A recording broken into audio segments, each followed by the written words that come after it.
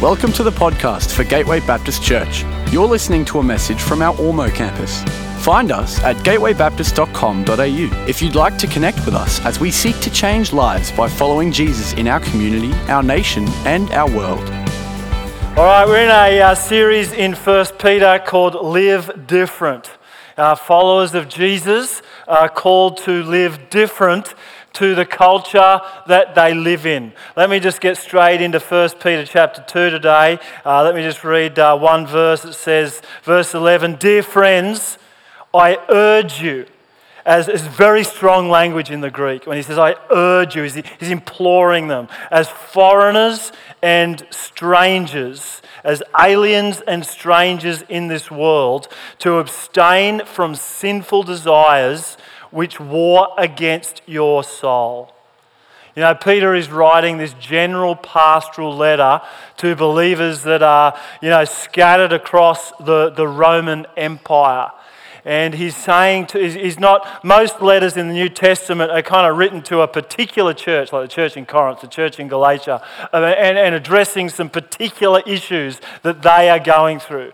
But 1 Peter is one of very few general pastoral letters in the New Testament. It's written to all of the churches, throughout the Roman Empire. Every church that the letter could get to, it could get distributed to, it was to everyone, to all believers. He's saying, you are aliens and strangers in this world. You are spread throughout the Roman Empire, but Rome is not your home. You are citizens of heaven. You are strangers in this world. Rome is not your home. You're not to live according to the values of the Roman Empire, but you're citizens of heaven. You're called to live according to the values of the kingdom of heaven. And that's going to make you a little bit strange. You're a stranger. Put your hand up if you're sitting next to someone who's a little bit strange. A lot of you. There's a lot of strangers here in the room. Some people are a little bit strange. I find some people dress strange. People make fun of the fact that I always wear blue shirts. I personally think anybody that doesn't wear blue shirts is strange. Why would you want to wear a shirt with patterns on it, Eric? What is you're matching your wife? It's kind of like matchy day. I think people dress strange if they don't dress like me. Some people eat strange. I love my wife. But since I've known her, when we go to McDonald's, she has taken hot chips, French fries, and dipped them in a chocolate sundae and eaten. Anybody else do that? Okay, you're strange. That's not normal. It's very strange behaviour. Some people dress strange. Some people eat strange. Some people talk strange. I was talking, you young guys down the front, you talk strange. I was speaking at the youth group at Mackenzie the other week, and before I got up to talk, they gave me a little vocab test to see if I, understood the words that they use. I got 0 from 6. All right, see if you guys do any better. Does anyone know what a derp is? What's a derp? Even you guys don't know. I actually like this one. It's a fool. I've been calling people derps for weeks now. You're a derp. It's a pretty cool word. What about IYKYK? What does that mean? If you know, you know. I didn't know. I had absolutely no idea. What about Riz? It's funny, isn't it? I had no idea. Apparently it means you've got a bit of charisma. You've got a bit of riz. I've evidently got none because I had no idea what it meant. What about bussin'? Yeah, apparently I'm not sure if I'm allowed to use that in church, but it did mean, tasty. It's particularly tasty food. It's bussin' food, but it might have had other connotations since then. So we'll cut that one out of the podcast, according to the front row. This one's a dumb one. Finna. It's kind of like, you're going to do a project. It's like you're going to finish a project. Just say the whole word. It's not a word you need to shorten. Some of you parents, you need to go home and just say to your teenager, you're going to finna cleaning your room. You're finna the lawn. One last one. POV. POV. Point of view. That's not what POV meant when I went to school.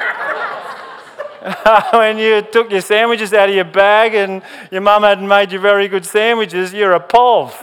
But, apparently now it's point of view. Anyway, some people dress strange, some people eat strange, some people talk strange.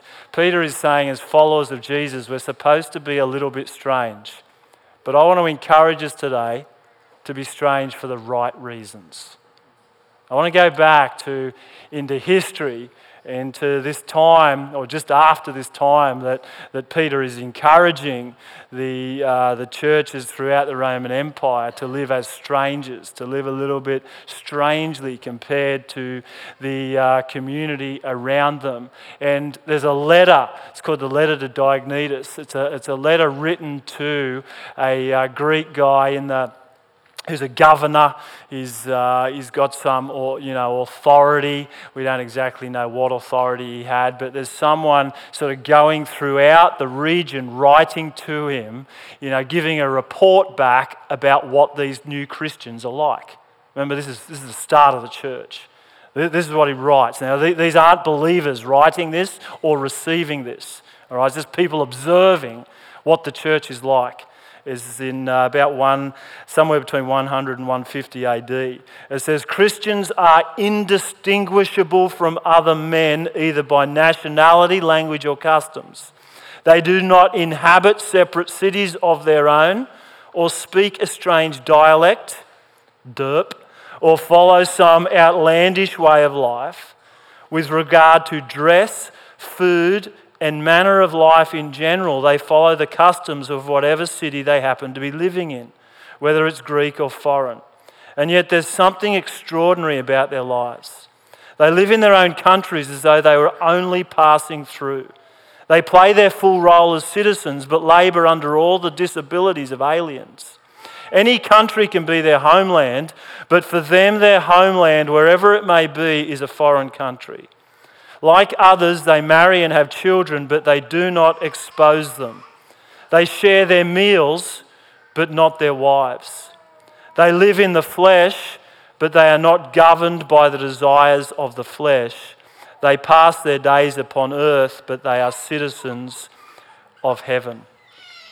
Christians in the first century, remember the church is just getting started. They're just working out what it means to be a follower of Jesus.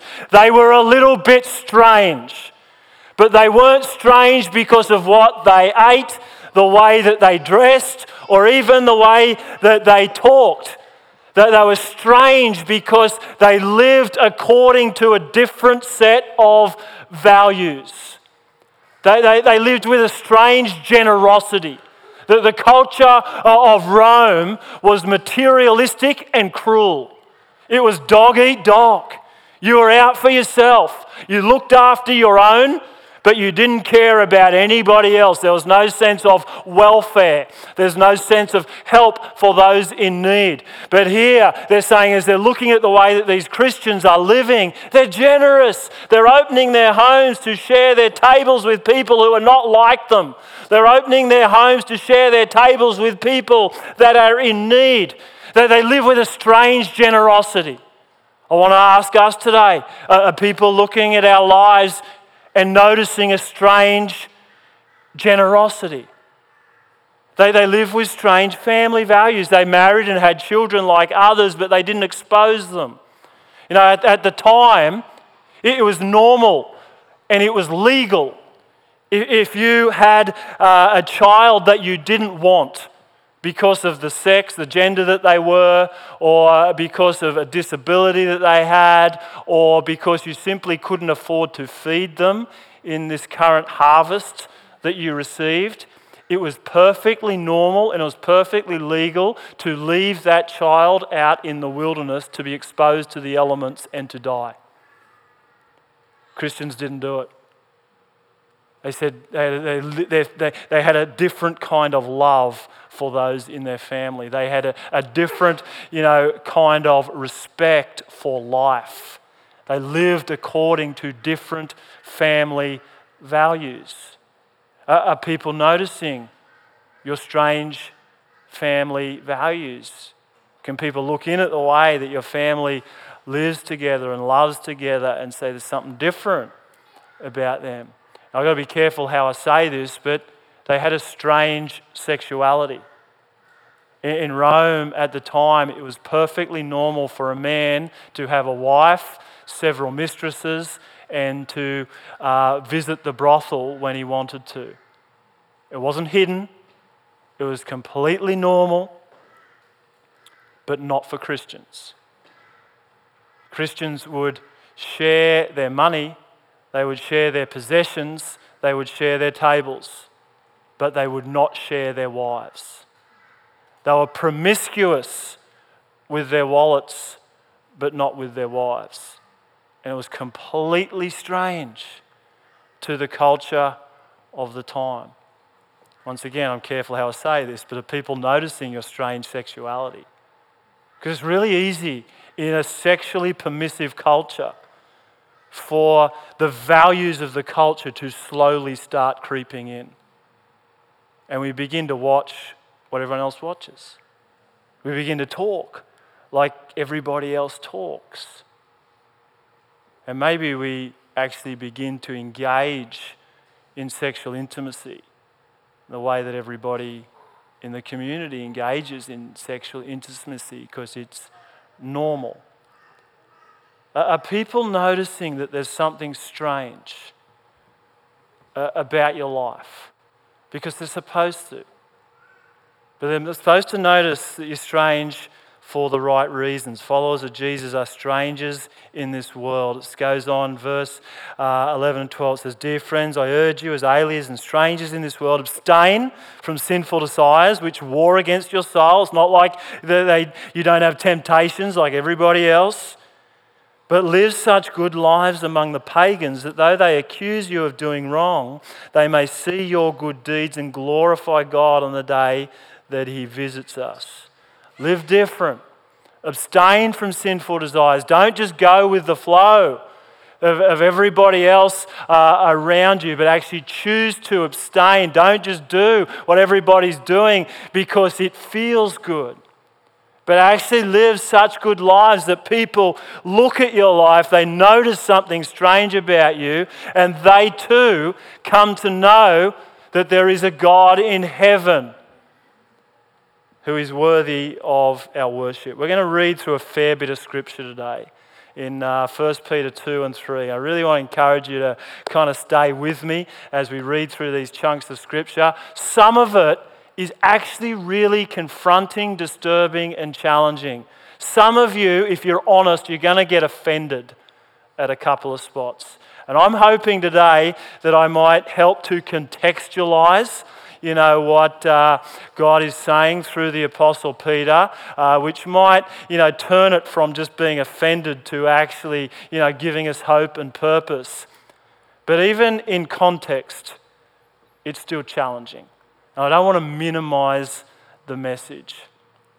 What Peter is saying here, and what is still true for us today, 2,000 years later, is your life may be the only Bible that unbelievers read. We've all got people in our lives that are far from God right now, and I bet you most of us would love just to be able to give them a Bible, say, read this, discover Jesus like I have, and everything will be good. Now, most of us know there's not that many people in our lives who are far from God who are willing to pick up the Bible and read the whole thing from cover to cover. There's some, but I don't find there's many.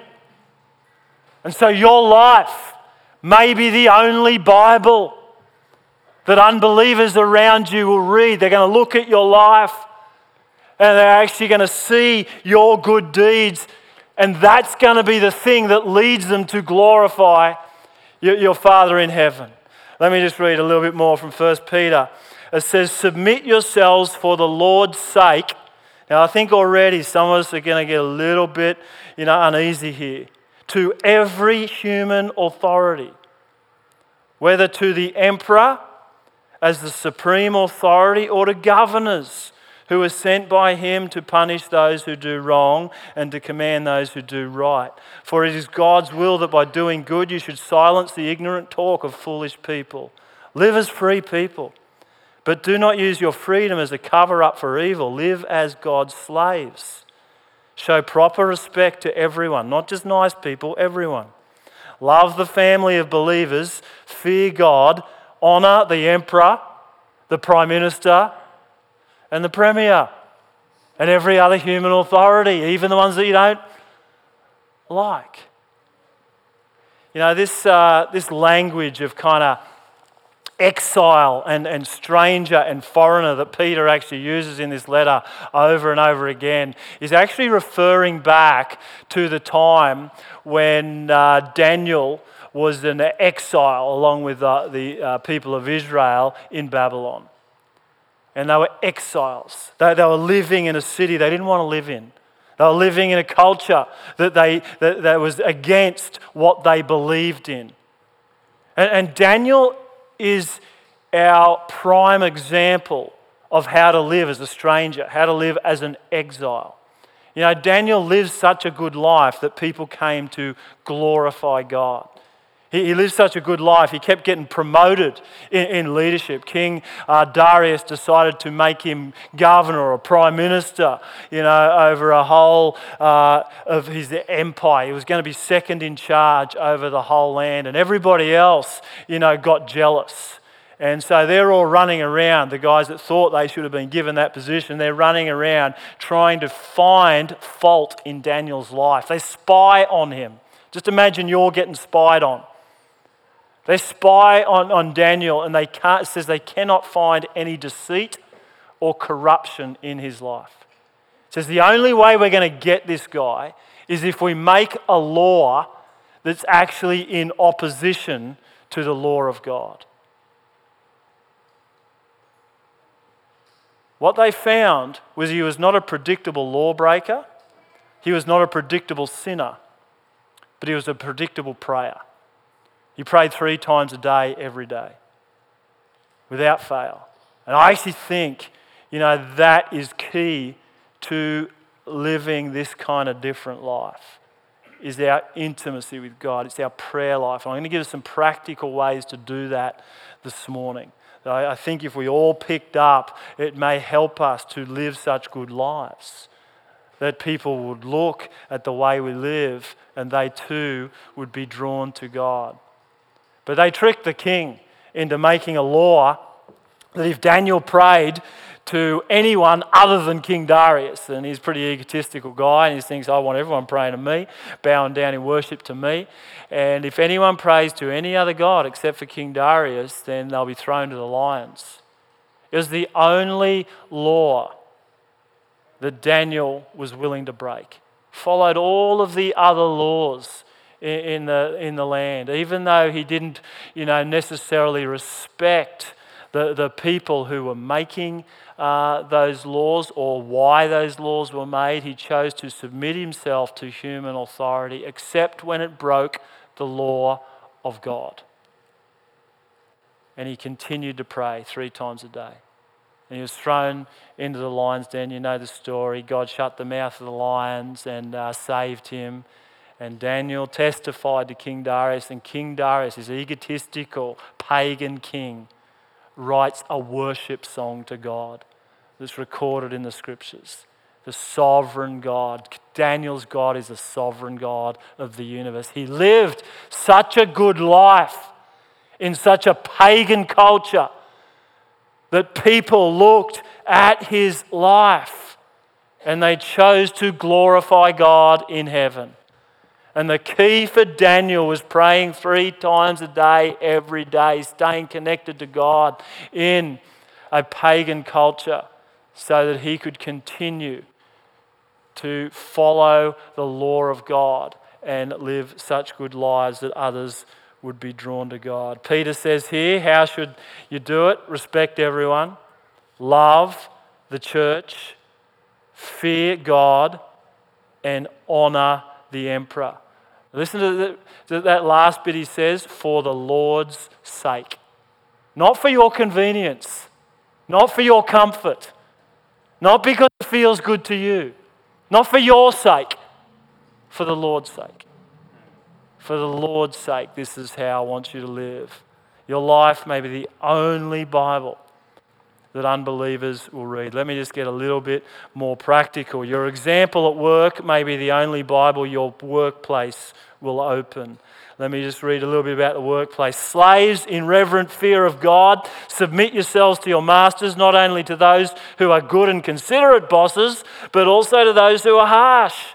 For it is commendable if someone bears up under the pain of unjust suffering because they are conscious of God. But how is it to your credit if you receive a beating for doing wrong and endure it? But if you suffer for doing good and you endure it, this is commendable before God. To this you are called because Christ suffered for you, leaving you an example. Jesus has given you an example here. He's given you an example in the workplace that you should follow in his steps. He committed no sin, no deceit was found in his mouth. When they hurled insults at him, he did not retaliate. When he suffered, he made no threats. Instead, he entrusted himself to him who judges justly. He himself bore our sins in his body on the cross so that we might die to sin and live for righteousness. By his wounds you've been healed, for you were like sheep going astray, but now you return to the shepherd and the overseer of your souls. Now let me just pause here for a second and say the Bible is not celebrating, condoning slavery. What the Bible here is saying, and what Peter is saying, some of you are slaves because it's normal in the culture that you're living in to be slaves. In fact, it was a very common way to work. It was a little bit different to the 19th century slavery that we saw in the US, a little bit different to what we're seeing in human trafficking around the world today. Some people voluntarily became slaves to actually get ahead, and because they didn't have land to farm. Some people became slaves because they lost their farm, and that was a way of supporting their family. It was very, very different to the way that we see slavery today. But I still don't think that God is saying slavery is the most meaningful way for people to be in work. But he's saying a lot of you are slaves. Choose to submit to your boss. Even in the workplace, live such good lives that people will look at your life and glorify your Father in heaven. Now, we live in different HR times today. It says there, even if you receive a beating, choose to do good in the workplace. Now, we live in a time of different HR laws, and we don't have slavery by and large in this nation. Now, I'm not saying here that Jesus is saying if you're in an abusive and toxic workplace, stay there. I don't think that's what Jesus is saying. But he's saying in every workplace that's difficult, put your hand up if you've got some difficulties in your workplace. Come on, be honest. We all got challenges in our workplace. We've got people that annoy us. We got people that get under our skin, people that's hard to love. How do we live such good lives in the workplace that people will see God? Let me give us just a couple of practical examples today. Honour your boss, publicly and privately. We've all got a boss. I got lots of bosses. I got 2 boards in 2 different organisations that I report to. Sometimes they make decisions I don't like, but I have to implement. And sometimes I argue, and I state my case of why I think they're wrong. But once they've made the decision, it is my job to honour that decision and to honour those people and to do what they ask. Now, we've all got different kinds of bosses. Some of us run our own businesses, and we've got, authorities or regulators that we need to honour in some way. Some of us work in businesses or in government, and we've got a boss that we need to honour. I'm just saying, one of the ways that we stand out, they're a little bit strange, or a little bit different. It's easy to take pot shots at the boss. Honour your boss, publicly and privately. Another one. Don't get caught up in workplace gossip. I'm convinced gossip is one of those sins that we're okay with today. We've all got some sins in different cultures that we kind of excuse and we just okay with. I'd say in our culture today, one of them is gossip. We're okay with it. The Bible's not. God's not okay with it. Time and time again, he says, don't slander, don't get caught up in gossip. You want to look a little bit strange in your workplace. Don't get caught up in the workplace gossip. And then Peter makes it really clear here. When someone in the workplace cuts you down with their words, follow the example of Jesus and do not retaliate. That's hard. That's challenging. That's confronting. If there was one time in the history of the world Jesus should have used his words to retaliate, he should have said to us, I don't love you anymore, I hate you, I'm going to get you back. If there was one time in the history of the world Jesus should have retaliated with his words, it was when they were hurling insults at him. It was when they stripped him naked. It was when they forced him to carry a cross that was not his to carry. If there was one time in the history of the world Jesus should have used his words to retaliate rather than to laugh. It was when they whipped him within an inch of his life and spat on him and hurled insults at him and then forced his arms out wide and pushed nails through his hands and through his feet. But it wasn't just the physical agony. It was relational and spiritual agony as he took your sins and my sins upon his shoulders and he put them to death. He was separated from his Father's love so that we would never have to be again. There was one time in the history of the world when Jesus should have used his words to retaliate. It was in that moment. But what comes out of his mouth? Father, forgive them, for they do not know what they're doing. That's good. That, my friends, is a steadfast love that never ceases. That's good. Peter says, follow Jesus' example. Someone cuts you down in the workplace. Don't retaliate, but forgive. Bless. Choose to build up, not to tear down. Not for your comfort's sake, not because it feels good, but for the Lord's sake. Because your example in the workplace may be the only Bible your workplace will open. All right, this next bit of scripture I'm going to read. All right, I need you to wake up if you've fallen asleep. This is going to push some buttons. Ready? Everyone tell me you're ready. Chapter 3, verse 1. Wives, put your hand up when you're starting to get buttons pushed. In the same way, submit yourselves to your own husbands. No hands up. Okay, good. This is obviously a different crowd down here. So that if any of them do not believe the word, they may be won over without words by the behaviour of their wives, when they see the purity and the reverence of your lives. Your beauty should not come from outward adornment, such as elaborate hairstyles and the wearing of gold jewellery or fine clothes.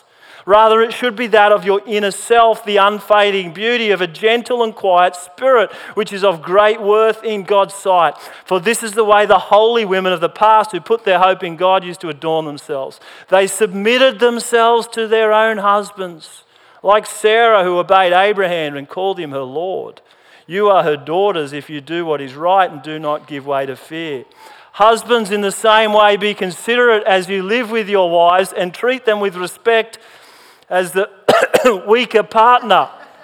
and as heirs with you of the gracious gift of life, so that nothing will hinder your prayers. Come on, put your hands up if you're a little bit disturbed. Oh man, I've been nervous about preaching this passage. Peter is saying your behaviour at home may be the only Bible that your family will believe. Your behaviour at home. Unbelieving husbands will believe the word of God because of the behaviour of their wives.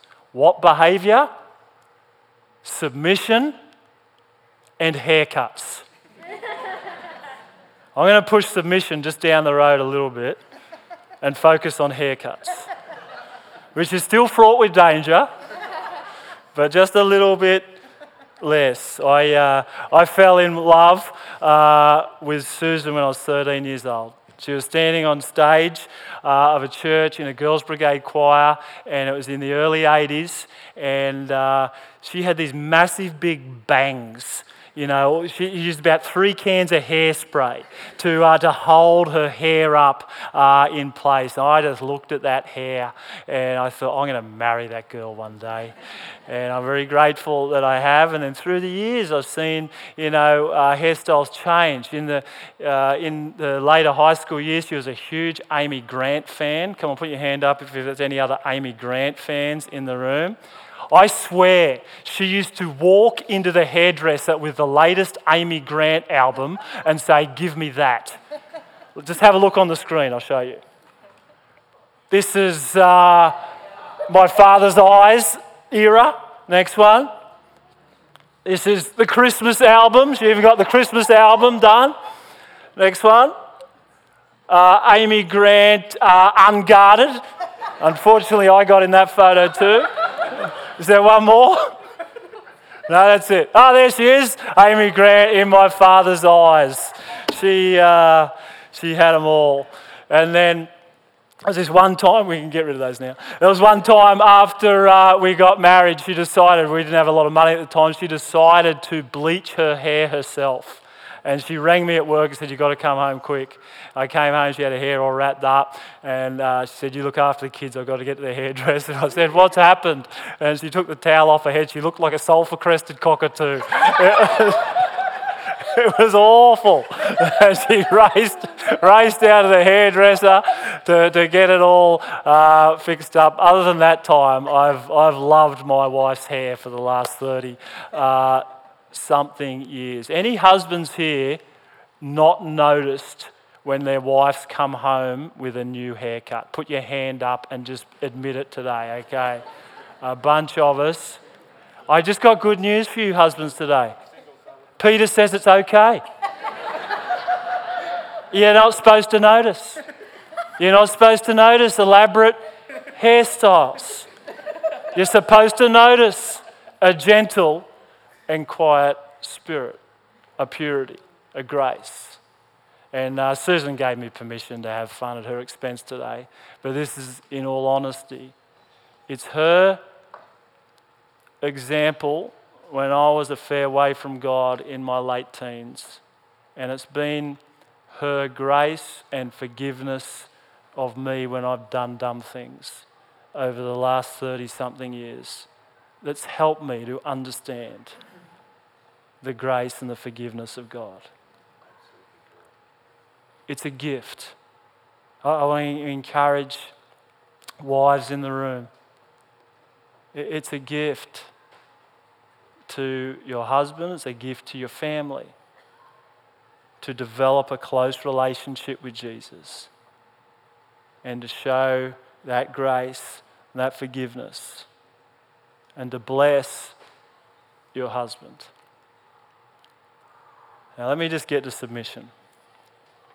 It says, wives, submit to your husbands. You need to understand, this is where I want to give a bit of context. This was a patriarchal culture. Men owned their wives. They could do what they wanted with them.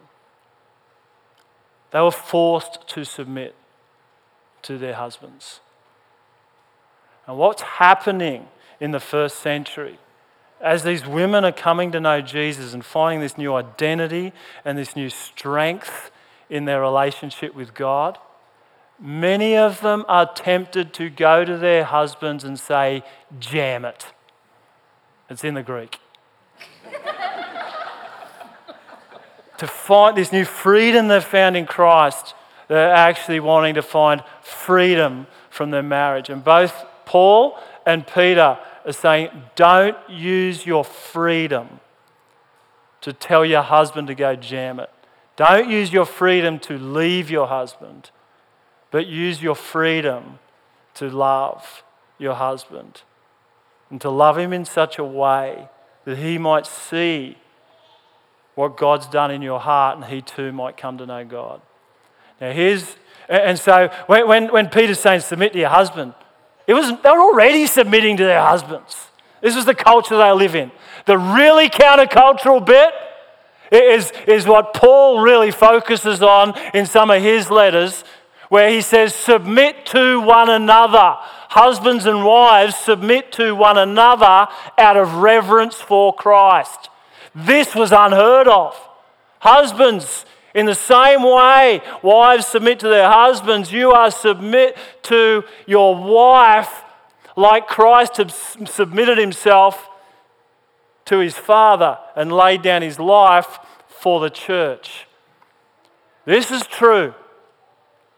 When a husband and a wife choose to outdo each other in serving the other's needs, in putting the other's needs before their own, marriage is heaven on earth. When a husband and wife choose to keep score about whether their needs are being met, and they keep a record of wrongs, marriage is hell on earth. And what Peter is trying to say into this context in the first century is that your marriage is supposed to be different to the culture around you. You're actually supposed to love each other in such a way. You're supposed to lay down your lives for each other in such a way, just like Jesus laid down his life for the church, that people will look at the love and the intimacy and the respect that you have for one another and they go, I've never seen anything like this. And they too will see the goodness of God. Now, just a little bit of cultural difference here. What was happening in some marriages, we would actually, back then, we'd today call domestic violence, sexual abuse, or even rape. And I don't think Peter, and I'm certainly not saying, if you're in a situation like that, don't stay. Don't stay. Don't stay and be a doormat. We get help. Get out and get help. But what I do think the application for us today is to look for ways to please your spouse. Choose to put others' needs before your own. Then it says, husbands, likewise, be considerate as you live with your wives. Now, commentators believe that what the language that's being used here, it's actually talking about intimacy. It's actually saying, husbands, as you are intimate with your wives. Husbands, as you sleep with your wives, be considerate, because they are the weaker partner. Now, very clear from the rest of Scripture. God's not saying that women are weaker intellectually, emotionally, relationally, spiritually. What this passage is talking about, and again, this, someone will shoot me down for this as well, but women are weaker physically. And what was happening in these marriages is that men were simply demanding sex. The women, they're treating their wives like a piece of property. And what Peter is saying to husbands, don't live like that. Now that you've come to Jesus, time to change. Be considerate with your wives. Do not force yourself on your wife just because she's weaker. Choose to love her. Choose to be gentle. Choose to be considerate. Choose to bless your wife. Believers in the early church, they were called to live different sexually. They were called to live different in their family values. Encourage husbands and wives, do everything possible to foster the spiritual life of your home and help your family believe. Your kids are watching. And if you're sitting here today and you're not married, this is equally for you. When you're looking for someone that you'd like to be your spouse, look for someone who's submitted themselves to Jesus the same way you have, and look for someone that you'd like to submit your life to. Because that's God's ideal for marriage. Your kids are watching, your grandkids are watching, and this is hard. This is challenging. Staying married is the hardest thing I've ever done in my life. Having a godly marriage is a daily struggle to love my wife the way that Christ loves the church. It's not easy. Little simple thing. The thing I forgot to say about the workplace, a really specific thing about prayer, pray for those who get up your nose. You got someone at work? You got someone at work that really gets up your nose? Choose to pray for them. Don't pray that God will smite them. Pray that God will bless them. You start praying the blessings of God over someone that you're struggling to love, God will start changing your heart. I tell you, I've done it. I know it works. I know you cannot pray blessings over someone and stay angry at them forever. Pray for those who get up your nose. In the home, find others to share your struggles with and pray with. Don't do this alone. Marriage is hard. I've sat with too many couples as they're separating, and they've been struggling with things in their marriage for years, but nobody else knew. And now it was too late. Wouldn't have mattered what I'd said, nothing was going to change. It was too late. One of the best things we did when our kids were at school, we had another couple that we would pray with every second Wednesday night. We'd sit on couches opposite each other, and it was kind of like being in the hot seat. You know, either one of the husbands would cop a grilling one week. We were just never sure which husband it was going to be that week.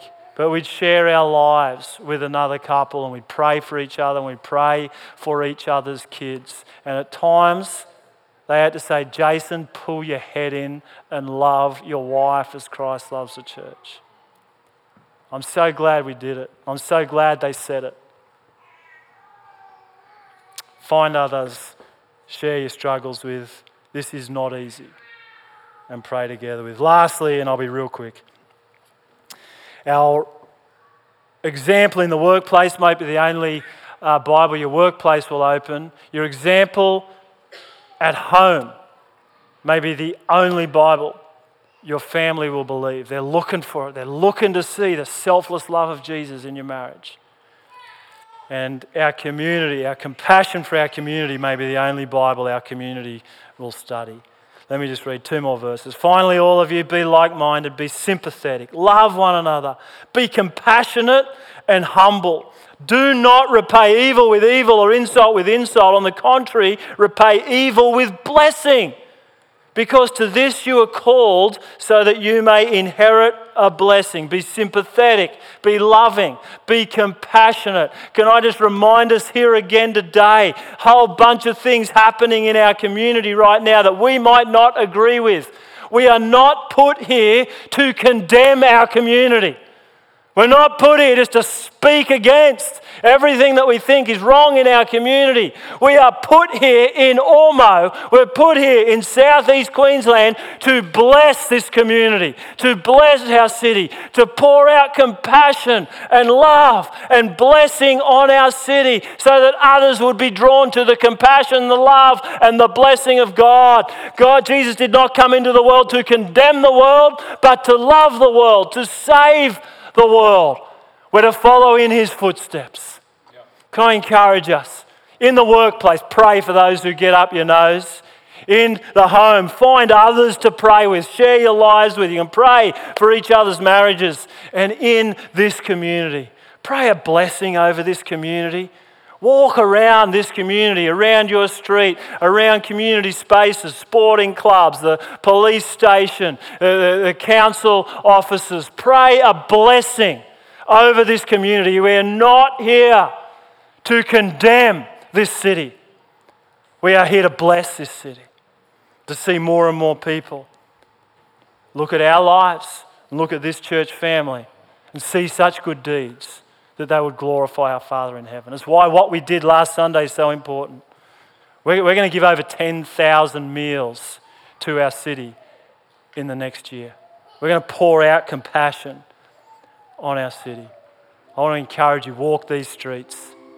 Every time you drive down the main street, every time you drive around past a community space, pray blessing. Pray that God would pour out a blessing on the leaders in this community that God has called to lead.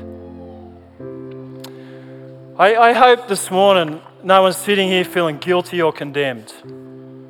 I hope some people are sitting here feeling challenged and convicted, because I think that's what the Word of God's supposed to do. But I hope also that you're feeling some hope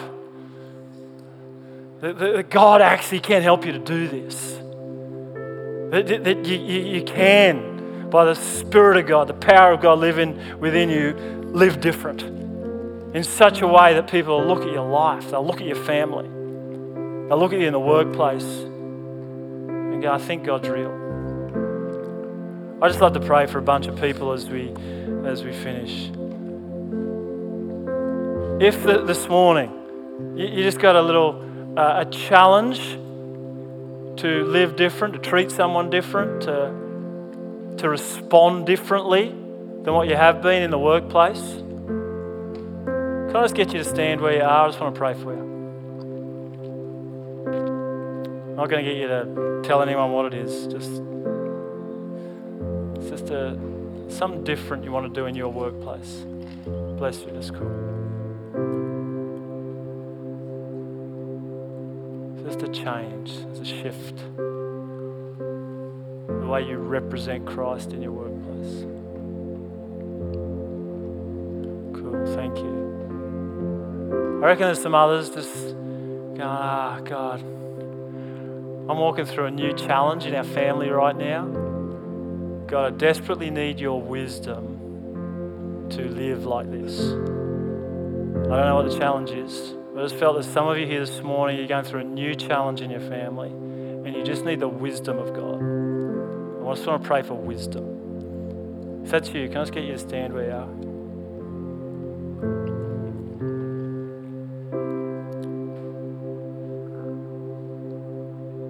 Cool. Thank you. If you know these men and women and they're okay about it, can I just get you to stand with them? Just put a hand on their shoulder. I'm going to pray, and maybe as I pray, there's just be just a word of encouragement you'll get in your heart for them. Father God, I just lift up these men and women to you today. You love them. God, you love them. You love them extravagantly. They are your children. You love them with a steadfast love that never ceases, an extravagant love that'll never move, it'll never shift, it'll never run out. God, would you fill them afresh with that love today? God, I pray that as they walk into the workplace, whether it's tomorrow or some other time this week, God, they'd just be that little reminder of your love. Little reminder Your love for them is so expansive. It's so extravagant. God, there'd be such a revelation, such an experience of your love that it will flow out of them to others. God, that there'd be a new love that you'd put in their heart for people in their workplace that have really got up their nose. God, there'd be a new strength to distance themselves from gossip and put down. God, change their heart. God, may they just walk into that workplace lighter, not carrying the burdens of this world, but just with a lightness, just wanting to please you.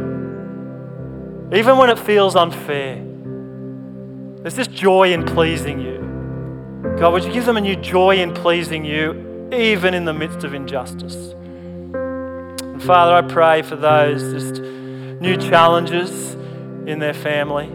God, pour out wisdom from heaven. God, maybe there's just a word today that you they just need to hold on to. God, I pray that they would take hold of that word. God, I pray that they would dig into your word. If they don't know it yet, they haven't heard it yet, that God, that they'd find that bit of wisdom from your word. Just feel like some of you stand today, you need to read through the Proverbs. And there's just going to be something that's just going to jump out at you, and you're just going to take hold of it and put it into practice in your family. God, I pray that they would just open up their hearts, their lives to those around them. God, there'd be people, there'd be wise counsel you'd put around them who would speak wisdom into their lives. God, would you give them wisdom to navigate this journey and to do it with a confidence that you're in control, God, that you have everything that they need. God, pour out your blessing on their family today. Bring healing and restoration. We pray in Jesus' name. Amen. Amen. Come on, the rest of us stand. If you've got a word of encouragement for someone you're standing with, just give it to them, however simple it might seem. Just encourage them today. Say, hey, I got this prayer for you today in my heart. Hey, we're going to finish singing this song. It just says, God, you are the faithful God of the universe. You're a faithful Father. You never give up on us. All my days you have been faithful. Maybe as we sing this song today, just remind yourself as you walk through this new challenge, remind yourself of how God's been faithful in the past and He's got you through it. Let's sing it together. We hope you've been blessed by this message. We are a growing family and we would love to see you at one of our Sunday services because everyone who comes through our doors is welcome. You can find out more about our community and locations at gatewaybaptist.com.au.